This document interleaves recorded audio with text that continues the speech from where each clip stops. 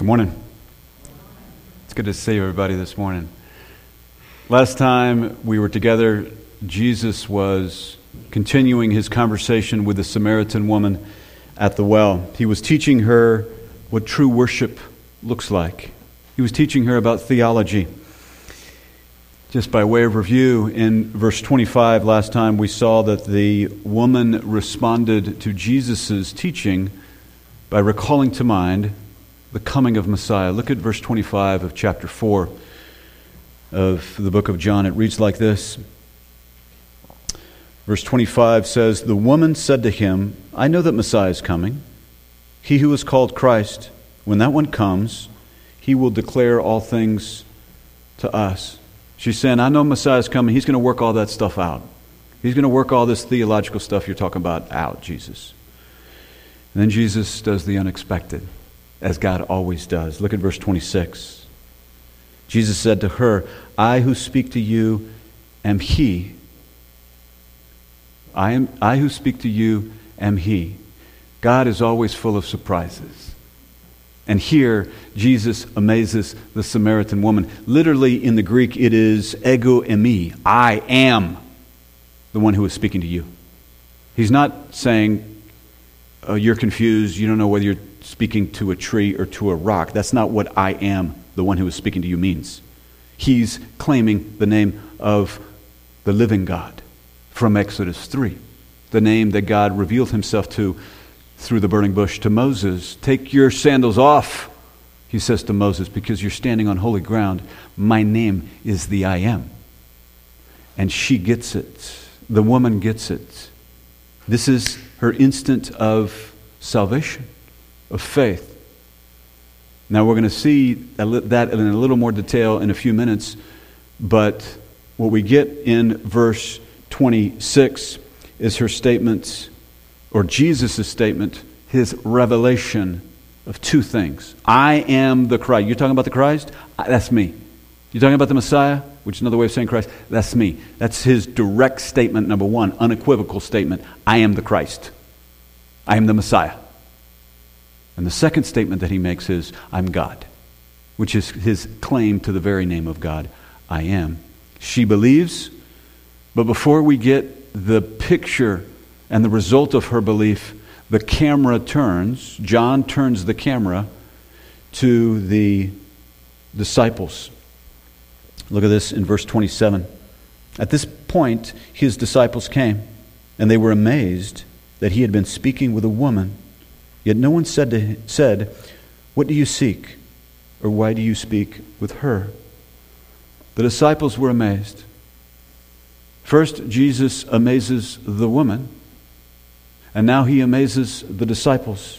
He amazes the woman by disclosing who he is, and he amazes the disciples by disclosing what he does. You see, God is always full of surprises. God always exceeds expectations, and Jesus, of course, is God in the flesh. The disciples were amazed that Jesus was talking to this woman because of the centuries of animosity between the Samaritans and the Jews, which we've studied a number of times. This antagonism between these two groups meant that they really didn't have any interaction.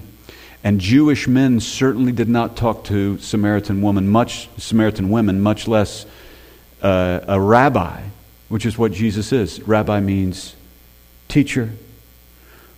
The disciples are surprised that Jesus is talking to this Samaritan woman, just like the Samaritan woman was surprised that Jesus was talking to her. Remember when the conversation begins, back in verse 9? She says, "How is it that you, being a Jew, ask me for a drink, since I am a Samaritan woman? For Jews have no dealings with Samaritans." Remember, they're at the well, and Jesus is thirsty, and Jesus asks her for a drink. Despite the disciples' amazement, they say nothing. They don't say to the woman, "What do you think?" They don't say, "What do you want?" to the woman. And they don't say to Jesus, "Why are you talking to this Samaritan woman?" Maybe it's because the situation's just so awkward and, it's just, I don't know what to say. So they say nothing.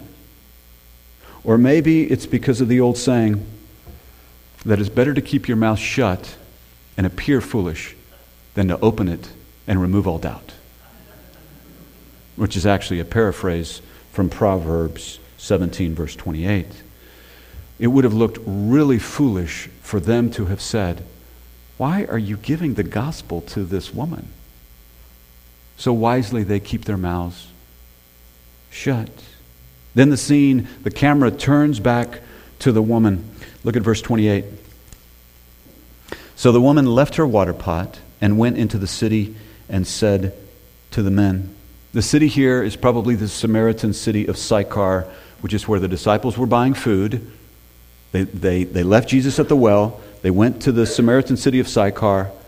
Then they came back, and now the woman goes to Sychar. Look at verse 29. Come, see a man. This is the woman speaking to the men there in Sychar. Come, see a man who told me all the things that I have done. This is not the Christ, is it? They went out of the city and were coming to him. Something has fundamentally changed in this woman. I mean, it's a night and day change. Do you see it? She started out as this sour cynic, and now she's an excited evangelist. Right? Look at her sour skepticism.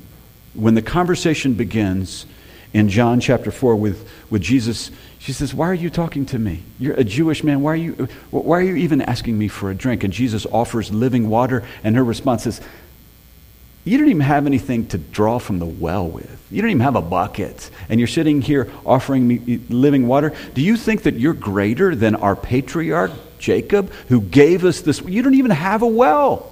Our patriarch, Jacob, gave us this well. You don't have a well. You're talking about giving me living water. You don't have a well. You don't have a bucket. Even if you had a well, you're going to use our well from our patriarch, Jacob? And by the way, Jesus, do you know that we worship in the right mountain? You guys don't even worship in the right mountain. We worship in Mount Gerizim. And you boys worship in Jerusalem, Mount Zion." I know I'm paraphrasing, I get it. But that's essentially how she starts this conversation. It's all this skepticism. And now she's pumped. She's an excited evangelist. In fact, she's so excited that she forgets the very reason that she came to the well in the first place. She leaves the water pot there, we're told. Don't miss these details. The Holy Spirit is moving the Apostle John to give us details so that we get the full movie, so that we get the full picture. She's so excited about what she has just learned that she's speaking to God in the flesh, that she leaves her water pot there. She forgets why she came to the well in the first place. Because she's interested not in literal water anymore.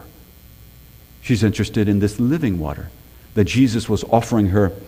And now that she has accepted, she's got something more important on her mind than literal water. It's the living water. She came to the well spiritually blind, spiritually thirsty, and now she leaves the well with spiritual sight and with the living water of eternal life. Verse 29 is just straight up evangelism. That's what verse 29 is.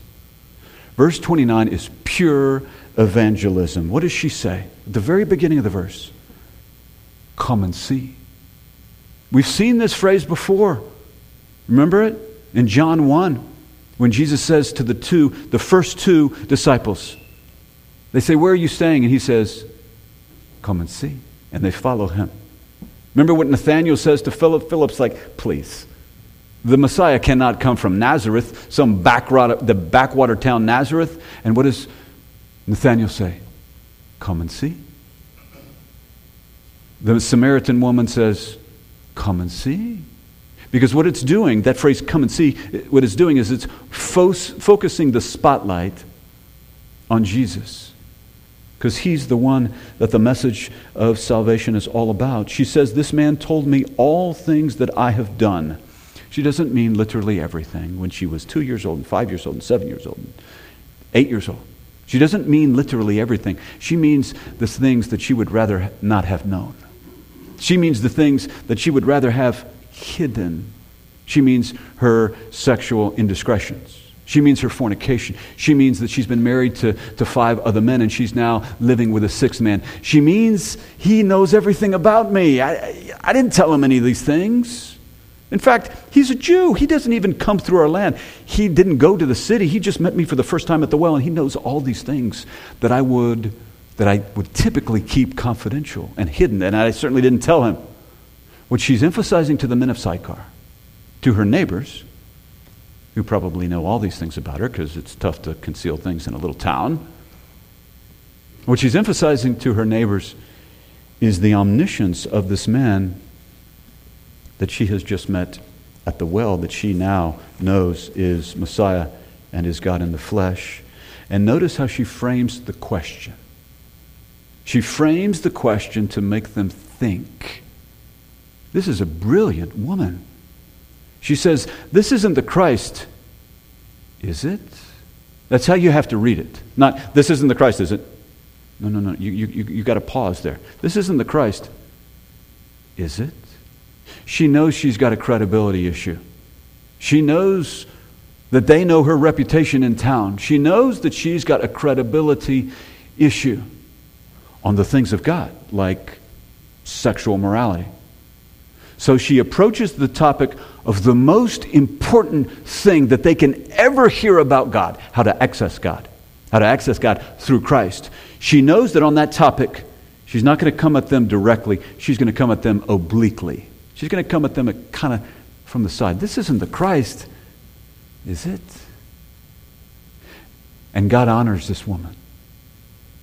We're still talking about this woman 2,000 years later on the other side of the planet. God honors this woman.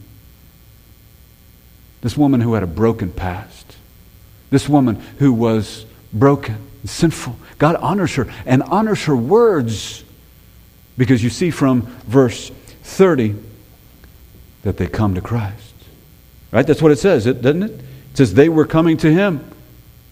And then when we get to verse 39, it'll be even more clear. It'll say that many Samaritans believed because of her words. This woman is excited. She didn't go study some sophisticated book about evangelism or some sophisticated book about apologetics. It's just, she's excited because she has seen the Lord. And she's been saved. And she just can't help get it out of her mouth. She's got to say it. She can't hold it in. And so she tells the men of Sychar. Then the Apostle John moves the camera again. And the scene shifts back to the apostles or the disciples at this time. Later, after Jesus is resurrected and he sends them out, they'll be the apostles. But look at verse 31. Meanwhile, the disciples were urging him, saying, Rabbi, eat. We know from verse 6 that Jesus was wearied. Remember, he's on a journey. Beginning of chapter 4 explains he's on a journey from Judea. The way the map looks is you got Judea, then you have Samaria. These are regions, the region of Judea, the region of Samaria. Then above that you have the region of Galilee. So Jesus is traveling from Judea through the region of Samaria to get to Galilee. But verse 6 says that he was weary, tired from his journey.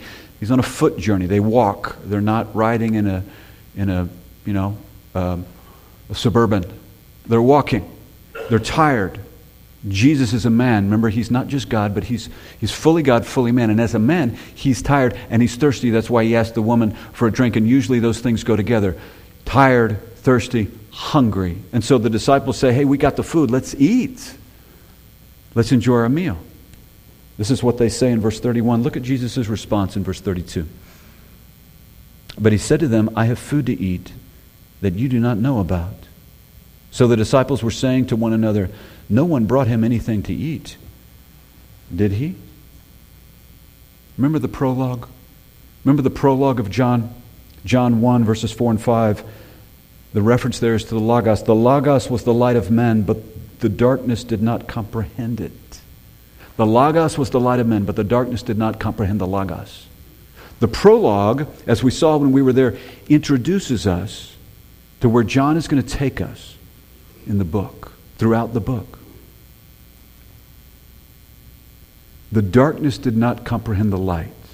And so when Jesus speaks of the spiritual realm, so often in the book of John, the hearers don't get it. They think of the material, the physical realm. So in John chapter 2, when Jesus is there in the temple and he says, tear this temple down and in 3 days I will rebuild it, they think of the sticks and the bricks, the sticks and the stones of the temple. But he's speaking of the supernatural resurrection of his body. In John chapter 3, same idea. The hearer thinks of the material, physical world as opposed to the spiritual realm. Because in John chapter 3, Jesus is speaking to Nicodemus, the Pharisee, and he says, you must be born again. And Nicodemus says, how do I get back in my mother's womb to be reborn? He doesn't get it because he's thinking about the material, physical realm. The woman in John chapter 4, Jesus says, I offer you living water. And she says, how do I get this living water? How do you get this living water? You didn't even have a bucket. She thinks he's talking about H2O. John chapter 6, he says, you must eat my flesh and drink my blood. He's talking about the atonement. All right, that's what we celebrate in the communion service with the bread and the cup. Jesus is saying he's going to give his body. God became a man so that he could die, because God cannot die. He became a man. He has a body as a man. You must accept who I am, God in the flesh. And you must accept what I will do, die. The blood represents his death, who I am and what I do.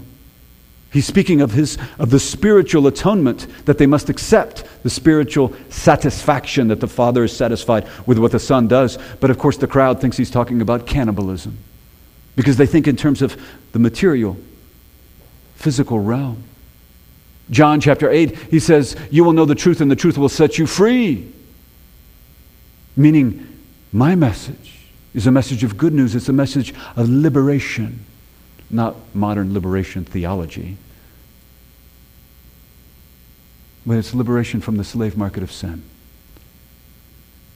And of course the people respond, we haven't been slaves to anybody. They're thinking about physical slavery. That's what's happening here with the disciples. Jesus says, I've got food to eat that you don't know about. And the disciples turned to each other and said, did you give him a fig? Did you give him some bread? Did someone give him food that we just brought from Sychar? Because they're thinking in terms of the physical material realm. Now granted, those chapters that I referred to, they're unbelievers. Nicodemus was an unbeliever. The Samaritan woman was an unbeliever. They would be saved. But those are unbeliever passages that I described from those various chapters. And these are believers here in our chapter with the disciples, other than Judas Iscariot, who Jesus was described later as the son of perdition. But other than Judas, these are believers. But even believers can be spiritually dim and dull. Spiritually dull. That is what is happening with these disciples, and that is what happens with me and with you. When we don't see the things of God, when our eyes are so fixated on the things of the world aren't unreal. They're real. It's just the things of God are more significant, and we'll see that in a moment. Here's what I need to be clear on. Jesus is not saying, when he says, I have food that you don't know about, he's talking about spiritual food. We'll see that spiritual food in a moment. What he's not saying is, the way that you're spiritual is you don't eat food. You're spiritual if you don't have a Whataburger. You're spiritual if you don't enjoy that nice meal. That's not what Jesus is saying. He's not saying that the things of the material world are irrelevant. No, he just asked for water because he needs water. If he doesn't have water, if he doesn't have food, literal water, literal food, he will die, as will you and I. He's not saying that the things of the material world are unimportant. He's just saying that the things of God are infinitely more important, are eternally more important. This is about priorities. Eternal priorities. Look at verse 34. Jesus said to them, my food is to do the will of him who sent me and to accomplish his work. Remember when the devil was tempting Jesus in Matthew chapter 4? And Jesus hasn't eaten for 40 days. Right? You see that at the beginning of Matthew chapter 4. Because Jesus is a man, fully God, fully man. He hasn't eaten in 40 days. And so the devil says, turn these stones into bread. Specifically, what the devil says is, if you are the Son of God, command these stones to become bread. And the way the Greek works there is, it's a since. If you are the Son of God, and you are, since you are the Son of God, you certainly have the power. Turn these rocks into bread so that you can eat because you're super hungry, is what the devil says. The devil's trying to get Jesus to act independent, to exercise his divine powers independent of the will of the Father, to not be humble and submit to the will of the Father. And what is Jesus' response? It is written. He cites Deuteronomy 8:3. It is written that man will not live by bread alone, but by every word that proceeds from the mouth of God. The bread that we need to eat, the food that we need to eat, whatever it is, right? Whatever the food is, we need to eat it. But what we need infinitely more than that, eternally more than that, is the Word of God, which is the instruction of God, through which we learn the will of God. I think Jesus' point to the disciples here in John 4 is that sure, physical food satisfies the body, but doing the will of God, following His Word, His instruction, is the way of full, complete satisfaction. Because here's the deal. After you have the Whataburger, tomorrow you're going to be hungry. Actually, 4 hours later, 5 hours later, you're going to be hungry again. It doesn't fully satisfy. It doesn't fully satisfy. But the things of God, the eternal things of God, are designed to and actually do fully and completely satisfy. That's where the real feast is. Remember those elegant words from the prophet Jeremiah. In Jeremiah 15:16, your words were found and I ate them, Jeremiah says. And your words became for me a joy and the delight of my heart. For I have been called by your name, O Yahweh Elohim Sabaoth, O Lord God of the armies. Why does Jeremiah finish that elegant quote about how he consumed the words of God with the title, God, Yahweh, God of the armies? Because that is the title of God's, that is one of the names of God that reveal His sovereignty, His authority. And so Jeremiah perceives the Word of God, which is the instruction of God, as of value, so much value to him that it feeds him. It feeds him. And the reason he perceives that is because he approaches God in awe and wonder, with respect, something that our culture teaches you to disdain. Your culture, your government, your media, your methods of entertainment teach you to mock God. And you submit to that at your great peril. Jesus is making a distinction between the physical realm, which is not unimportant, and the spiritual realm, which is infinitely, eternally more important than what we can see and touch and feel. Jesus is focusing on divine priorities, and the priority, the divine priority that is on Jesus' mind, is saving souls. The Samaritan woman understands this well. That's why she leaves her literal water to go deliver living water to these men in the village where she lives in Sychar. I wonder if the disciples, when they were buying food in Sychar, I wonder if they gave the gospel to anybody there. Or you don't talk to Samaritans. So I'll talk to you enough to buy that fig from you and that bread.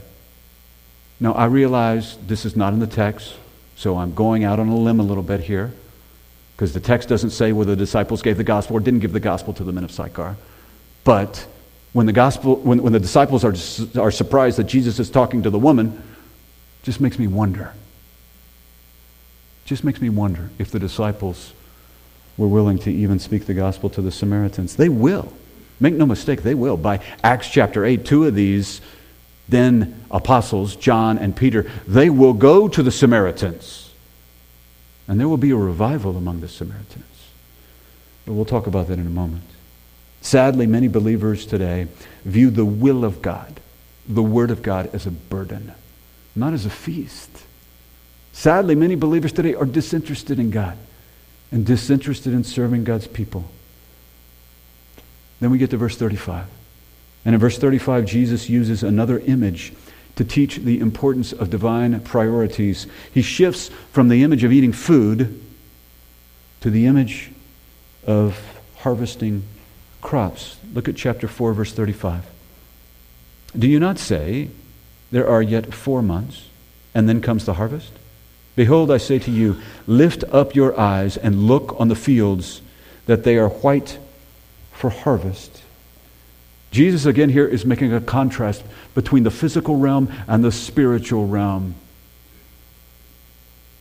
In this case, a contrast between a physical harvest and a spiritual harvest, a physical harvest of crops, of fruit, and a spiritual harvest of souls. Apparently there was a saying back then of, in 4 months is the harvest. In other words, the time period between planting and harvesting was roughly 4 months. If this is December, when Jesus is uttering these words, and the references to the wheat harvest, and the wheat harvest would be in April. And so what's happening here is Jesus says, that may be the case for crops. That may be the case for wheat. But that's not the case for God. There's no delay.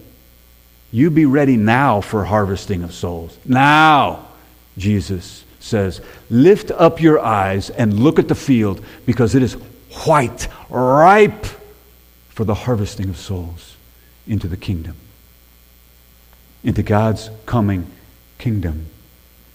The Samaritan men from Sychar are approaching as Jesus is uttering these words to the disciples. Right? The woman has already gone to Sychar and told the men, come and see. And we've already seen in verse 30 that they're coming to Jesus. Jesus sees the Samaritan men coming. Maybe they're walking through the field. Samaritans often wore white. Maybe they're wearing white. Jesus says to his disciples, look, the field is ripe. It's ripe for harvest. Notice in verse 36 that the one who reaps is doing two things. The reaper is gathering fruit for life eternal. Gathering fruit for life eternal. In other words, he's telling people about the Lord, and then those people who he tells, he reaps the fruit. The fruit is reaped for eternal life. The reaper tells someone about the Lord, and that person believes, and they're saved from death into life. This is what Jesus did. Jesus is a reaper. Jesus just reaped the Samaritan woman. He gave her the words of salvation, and she believed. And now the Samaritan woman is a sower, because she's going to go sow the seed with the men of Sychar.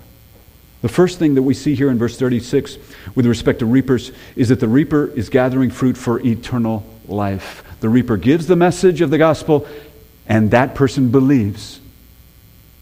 And that's the fruit that is being harvested, is souls unto eternal life. The second thing that the reaper does is the reaper receives wages. Immediate wages and deferred wages. Many companies, firms, law firms do this. They pay their employees a monthly salary. Once a month, twice a month. And then at the end of the year, there's a big fat check. And really, the end of the year, that check is kind of deferred compensation. Everybody knows it. The firm knows it. The associate, everybody knows it. It's a bonus. If the company's done really well, then the employee gets a big check, and assuming that the employee wasn't a slacker. But everybody knows it's really deferred compensation. That's what we're seeing here. I mean, if there's a human boss that knows how to do that well, don't you think that God knows how to do that exponentially more than a human boss who's a good human boss, who compensates his employees well? You want to get an employee who works better than everybody else? You pay them above market. You want to get above market performance? You pay above market. Well, God's going to pay us above market. That's what Jesus is talking about here when he talks about the wages. There's wages that the reaper receives. Immediate wages and deferred compensation. Deferred wages. I love the way Mark Eden described that earlier today. There's deferred compensation, and really the bigger payday is the deferred compensation. The immediate compensation that the reaper receives is this compensation that Jesus is enjoying right here, right now. That's what he's feeding on. It's what he's feasting on. It's why he's not that, even though he's hungry, he's not that interested in the bread or the fruit or whatever it was that the disciples brought from Sychar. He's going to eat it, I'm sure. But first he's feasting. He's feasting. Do you know how much you matter to God? I don't think you know. I don't think you understand.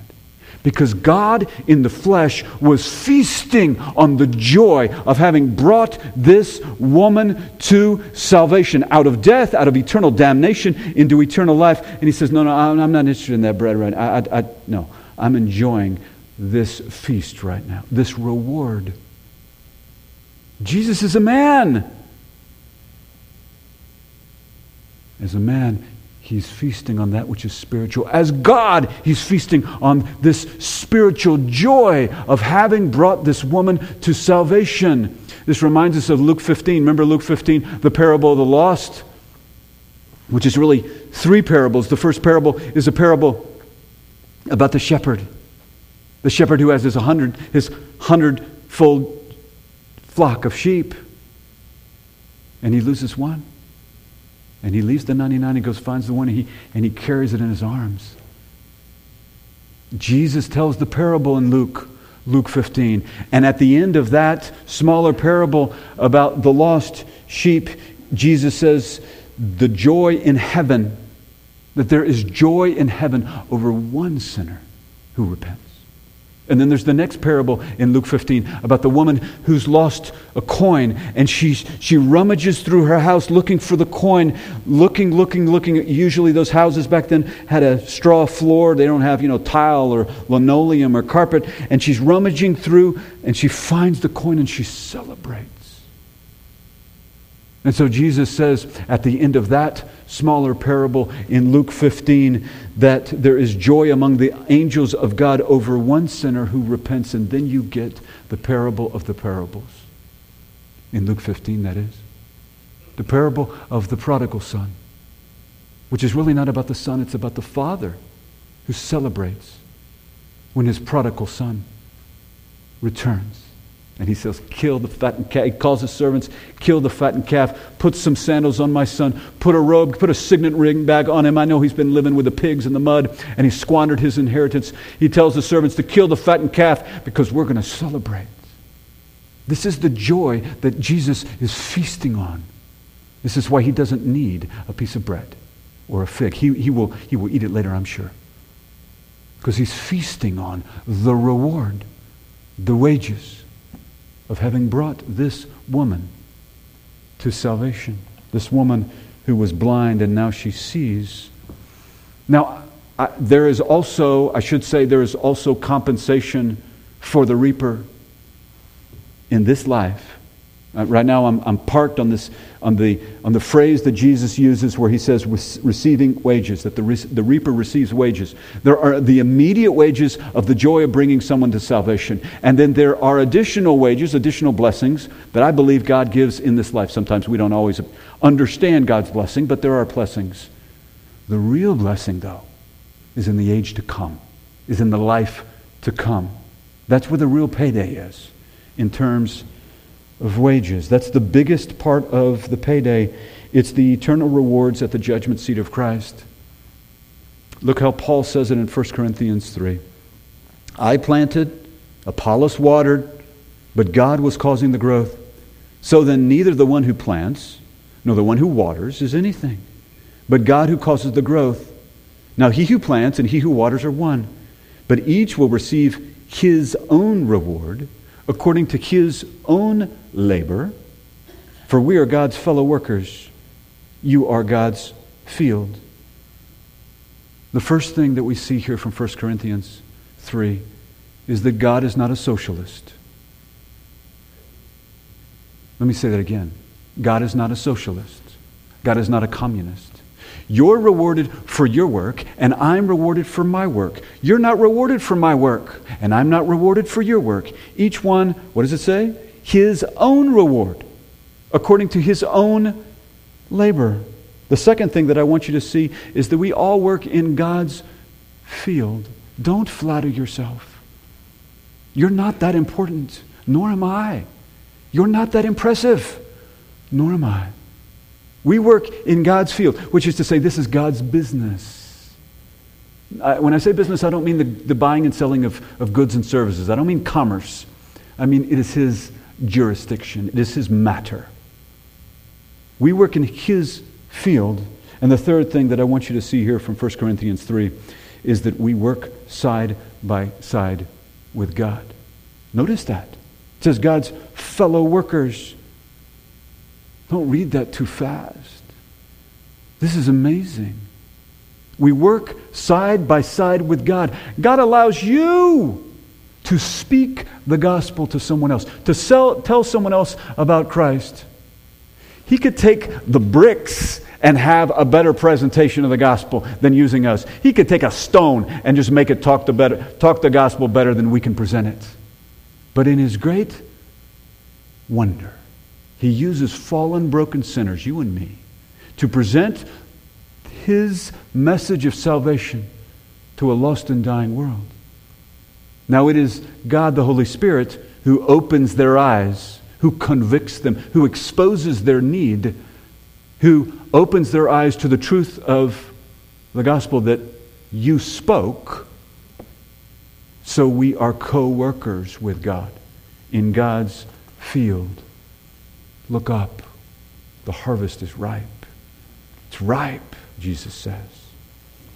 Then at the end of verse 36, Jesus says, the sower and the reaper will rejoice together.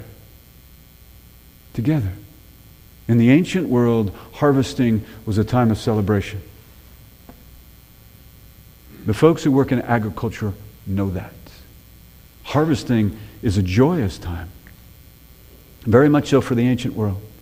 And here's what they did not do. Right? When they've got the crops, whether it's the grapes or it's the wheat harvest, and they've gathered them all together, and it's a time of celebration and a time of feasting, they don't say, oh, you're the guy who sowed, and you're the gal who sowed. Get out of here. You didn't reap. It's just the people who cut the grapes that get to celebrate here in the harvest. That makes no sense. They didn't do that. Because the guy who sowed was just as valuable as the guy who cut the grapes off the vine. The guy who sowed the vineyard years earlier. The guy who sowed the wheat harvest 4 months earlier. Just as valuable as the guy who reaped it. That's what Jesus is saying. Both will receive their wages. Sometimes it's discouraging to just be a sower. Right? You tell someone about the gospel. I hope you're telling people about the gospel. About the good news. I hope you're not hoarding it for yourself. You tell someone about the gospel and they look at you like you have 3 heads. Right? They look at you like you're from Mars. And you're like, oh man, I don't think, I felt like I was talking to the wall and just bounced off the wall. Sometimes it's discouraging to be a sower.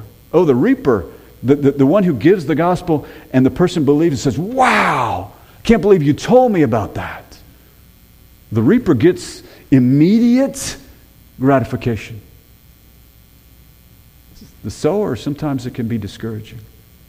So Jesus says, God is keeping track. God is keeping track of the sowers and the reapers. This is God's field. It's not your field. Don't be discouraged.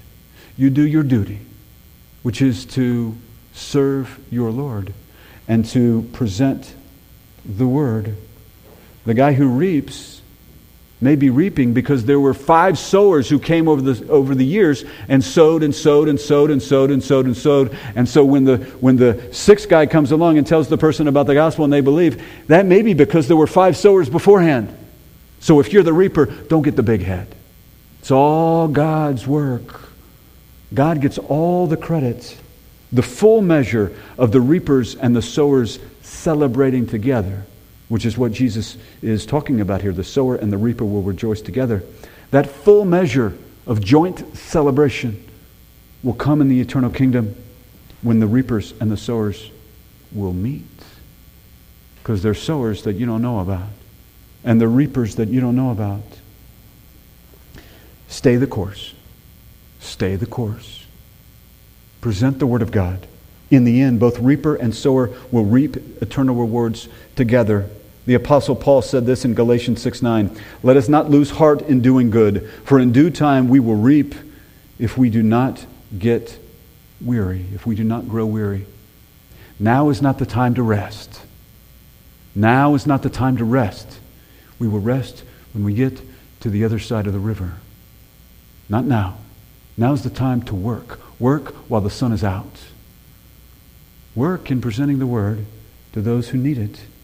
Jesus then applies all of these principles directly to the disciples. Look at verse 37. For in this case, the saying is true, Jesus says. One sows and another reaps. I sent you to reap that for which you have not labored. Others have labored, and you have entered into their labor. Remember, Jesus has commissioned the disciples to go out and be His representatives to a lost and dying world. We saw in verse 4 of chapter 4 that they were, in verse 2, that they were baptizing on Jesus' behalf. They're baptizing. In baptism, they're acting as Jesus' agents. And then after Jesus is crucified and resurrected, He will send them and ascended and seated at the right hand of the Father. He sends them out. Actually, He is resurrected. He sends them out in Acts chapter 1, verse 8. You will be my witnesses in Jerusalem, in Judea, in Samaria, and in the othermost parts of the world. Then He ascends, and then He is seated. So they will go out and reap. They will reap the harvest, and they will stand on the shoulders of giants. They will stand on the shoulders of giants who sowed like the Old Testament prophets, like John the Baptist who came before them, like Jesus, because we know from the parable of the wheat and the tares in Matthew that Jesus is the ultimate sower. There in Matthew chapter 13, He's the one who sows the seed. Yet Jesus is also a reaper, as Jesus reaped the Samaritan woman. The Samaritan woman then goes to be a sower. She sows the seed in the city of Sychar, of Samaria, and then the men come, and Jesus is going to reap those men that she sowed. He will reap those men to eternal life, which we will see next time. But as I close this morning, let me close with Jesus' words from Matthew 9, verse 37, where He says, the harvest is plentiful, but the workers are few. Therefore beseech the Lord of the harvest to send out workers into His harvest. That's you. You're the worker. Go home, look in the mirror, and say, I'm the worker. You're the worker, I'm the worker. Do not be, I'm not trying to offend you, but I'm trying to be direct. Do not be like the lazy worker. Don't do it. You know, the lazy worker is the worker. The boss isn't here, I got nothing to do. And the boss walks by and he peers in the office and the guy's just playing video games on his computer. And the boss says, what are you doing? And the worker says, well, I didn't have any work to do. And the boss says, well, why didn't you ask me? Don't be the lazy worker. Ask the boss what you can do. Ask the Lord to make it clear to you what gifts He's given you, what resources He's given you, and how you can serve Him. And He will compensate you handsomely. Handsomely. In Mark chapter 10, Jesus talks about 100-fold rewards. 100-fold rewards. It's very, very important. As was mentioned earlier, there are 3 reasons to obey God. One is because you fear Him. He's going to take His belt out and whip you, and it's going to hurt. Another is because you love Him. That's actually the best of all the motivations. But a third, perfectly legitimate reason to obey God is because He's going to reward you, and He's going to do it exponentially if you will get to work. Now remember, when you work for God, it's not for your glory. It's not so that people will say, wow, she's so spiritual. Alex is so godly. Because the minute you do that, that's not for God, that's for you. And then God treats you like the Pharisees, and He gives you what you want. And you get 0 eternal rewards because you're not seeking His glory, you're seeking your own glory. Remember what He said to the Pharisees? Or He actually said to the disciples about the Pharisees? He said, when they pray on the corners, they want everybody to watch them. Pray with many words. Look at what a great prayer I am. The Pharisees were doing. Because they wanted everybody to recognize them for their own self-aggrandizement. And God said, they get no reward. You do it so that no one knows. Now, some things in the spiritual life other people need to know about because you can't do it in private. But other things, like when you give, shh, no one needs to know. Don't go telling somebody, you know how much I gave to this church, to this organization? Shh. You and your spouse need to know, and that's it. Get to work. If there's anybody here without Christ, without hope, and without eternal life, we want you to know, I say this in love, that you are the enemy of God. You are the enemy of God, subject to His terrifying wrath, and you are on the death train, and it is proceeding to eternal condemnation. But God loves you. God loves you with a love that will not let you go. God loves you so much to not leave you in your condition of being a rebel, of despising Him. You say, I don't despise God. Yes, you do. By your rejection of Him. When the Philippian jailer asked the Apostle Paul, what must I do to be saved? He said, believe on the Lord Jesus Christ and thou shalt be saved. Faith alone in Christ alone is the only way to stop being the enemy of God and to become His child. To stop being under His wrath. You're under His wrath because you're a sinner, and God in His holiness must condemn your sin. He can't tolerate it. He can't blow it off. He must condemn it. And yet God is also a God of love. In addition to holiness and wrath and judgment, He is also a God of mercy and grace. And in His mercy, He gives you a way out. But the way is very narrow. There's only one way, and that is through Christ. Christ is completely exclusivistic. You say, I'm not going to believe in a God who says there's only one way to Him. You have that prerogative. You do. For now, not forever. Today's the day of salvation. Today. Consider it. Let's close in prayer. Father, we thank You for Your word. We ask that You challenge us to spread it, to speak it to others in truth. Open our eyes that we may see that the field is ripe for harvest. Open our eyes, challenge us to seek opportunities for Your glory, not for ours. Remind us that the wages are rich. Remind us that we should obey You and long for You and long for those to enter into Your blessed love and to be citizens in Your coming kingdom. Help us do this. Help us obey you. We pray these things in Jesus' name. Amen.